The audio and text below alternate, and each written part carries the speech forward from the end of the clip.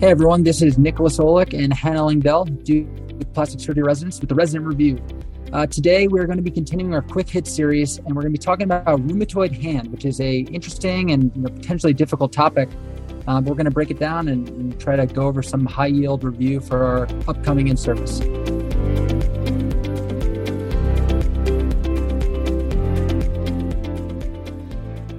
Hannah, you want to get started? Sure. Thanks, Nick. So in terms of the epidemiology, rheumatoid arthritis affects 1% of the U.S. population and is more common in women. The etiology of RA is unknown, but it's thought to be multifactorial with both genetic, and particularly HLA, DR4, and environmental factors playing a role.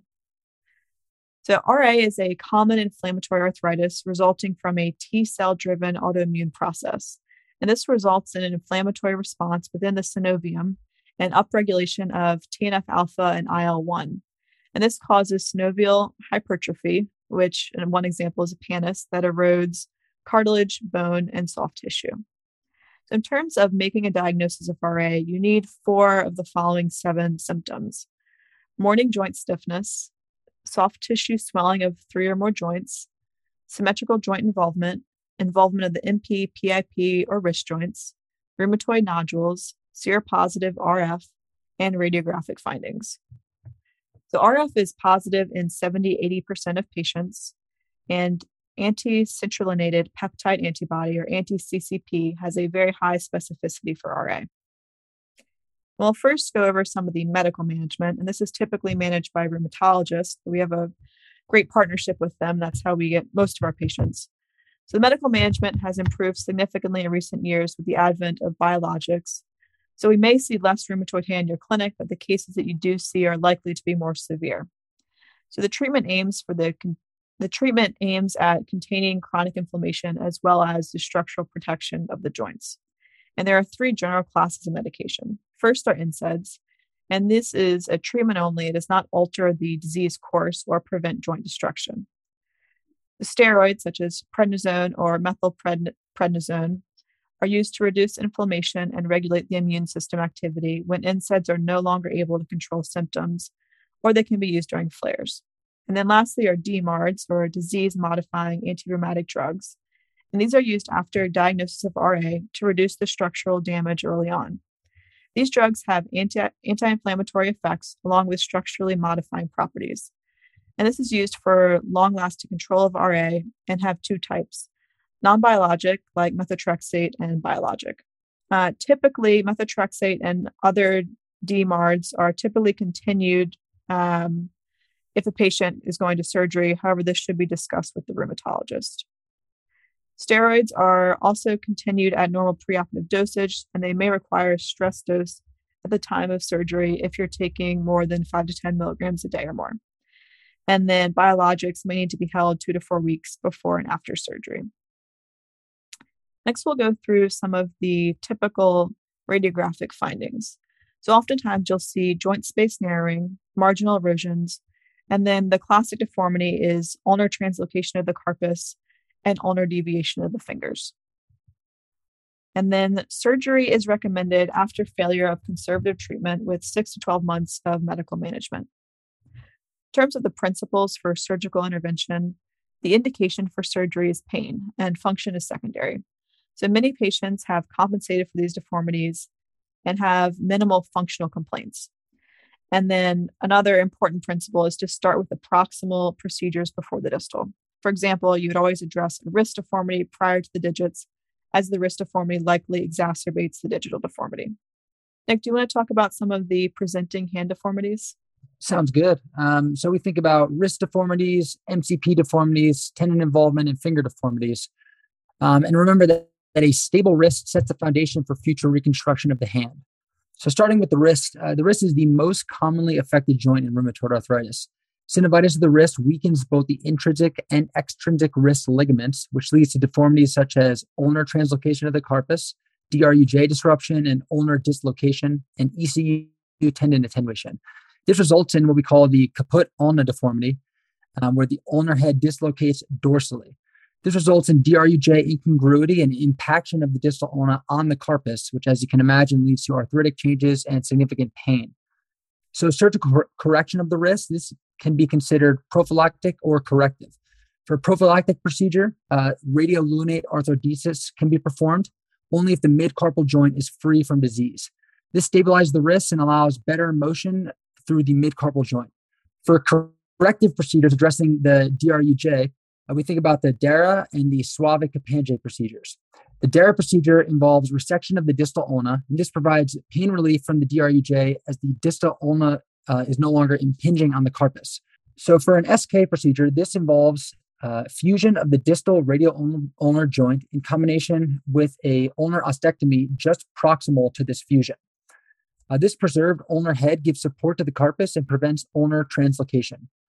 Finally, debilitating pain can be corrected with wrist arthrodesis versus arthroplasty. Next, let's move on to talk about the MCP joints. So the typical deformity in rheumatoid arthritis is volar subluxation of the proximal phalanges and ulnar deviation of the fingers. And this is secondary to attrition of the radial sagittal bands. It's important to remember it's the radial sagittal bands that are affected. These classic finding that you'll see in these patients that we're commonly tested on, patients will not be able to actively extend the digits at the MCP on their own, but if you passively extend them, they're able to hold the MCPs in this position. This limitation is due to this radial sagittal band rupture and subluxation of the extensor mechanism. When they're passively corrected, this can centralize this extensor mechanism, and they're able to hold an extension. Treatment for this deformity is arthrodesis versus arthroplasty. Arthrodesis is very rarely performed because the arc of motion of the fingers is initiated at the MCP joint. So this would be a severely functional limitation if arthrodesis was performed. One way to address this deformity is with a cross-intrinsic transfer where the ulnar lateral band of a digit is divided and transferred to the adjacent digit radial sagittal band. Alternatively, you could perform just an intrinsic release. Another common finding in RA is tendon rupture. And there's two reasons for tendon rupture. The first would be abrasion of the tendon over a bony prominence. And the second would be weakening of the tendon by synovial invasion. Other tendon problems include trigger finger, and this is due to focal tenosynovitis or rheumatoid nodules within the tendon sheath itself. And these patients, we do not perform an A1 polyurese. That's the big difference to remember. Instead, we address this by surgically debriding the tenosynovitis and these nodules that may be causing these symptoms. In terms of flexor tendon ruptures, FPL is the most commonly ruptured tendon. And this is secondary to wear against the volar scaphoid osteophyte, and this is called a Mannerfeld lesion. As far as extensor tendon ruptures, this is due to extensor tenosynovitis and attrition over sharp edges caused by DRUJ and radiocarpal arthritis. Extensor tendon involvement typically progresses from ulnar to radial, starting with the small finger followed by the ring, long, and index. And this is termed Vaughan-Jackson syndrome. The diagnosis of a small finger EDQ rupture comes from testing the EDQ independent of the EDC. And this can be performed by extending the small finger with the other fingers held in flexion. Other extensor deficits that you may see and that have come up in past exams is PIN syndrome. So if a patient is unable to actively extend the digits, but extensor tenodesis is intact, this can be due to PIN syndrome, which is compression of this nerve around the elbow, potentially at the radiocapitellar joint. Hannah, do you want to take it back over and talk about some finger deformities in rheumatoid arthritis? Sure. So the two most common that we think about are boutonniere deformity versus a swan neck deformity. So for a boutonniere deformity, you have PIP flexion and DIP hyperextension. And the pathology always originates at the PIP joint. So the patients present mainly with aesthetic concerns, and this typically starts as elongation of the central slip. The lateral bands will then sublux below the axis of rotation, resulting in shortening of the retinacular ligaments.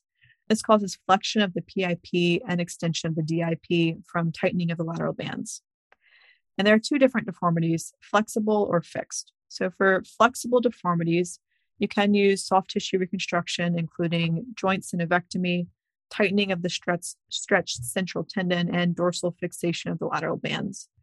And arthrodesis is typically favored in fixed boutonniere deformity, given that arthroplasty requires excision and removal of the collateral ligaments, thus destabilizing the joint. And swan neck deformity is the opposite, so you'll have PIP hyperextension and DIP flexion. And the pathology can originate at several different levels. So at the DIP, you can have erosion of the terminal tendon, and this is a mallet type finger. At the PIP, you can have stretching of the volar plate or rupture of the FDS insertion, resulting in PIP hyperextension. And then at the MCP level, you can have subluxation of the joint and extensor tendon mechanism, and that can result in ulnar intrinsic tendon tightness. The surgical correction of swan neck depends on its origin, and again, if it's a flexible or a fixed deformity. So a flexible PIP joint can be treated with splinting. If you have limited PIP joint flexion with MCP extension, which is the definition of intrinsic tightness, this can be treated with a splint, with or without intrinsic release. And if the joint is fixed, then options include arthroplasty or arthrodesis.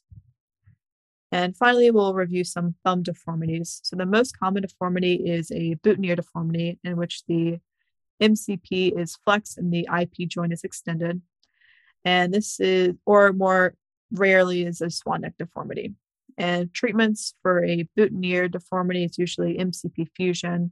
And for swan neck deformity is neck CMC arthroplasty or arthrodesis. And that concludes all of our information for rheumatoid hand. I think a pretty interesting topic. So thanks for joining us. As a plastic surgeon with a unique vision for each patient, the more options you have at your fingertips, the better. Natrel is one of the portfolios available to you. To learn more, visit natrelsurgeon.com.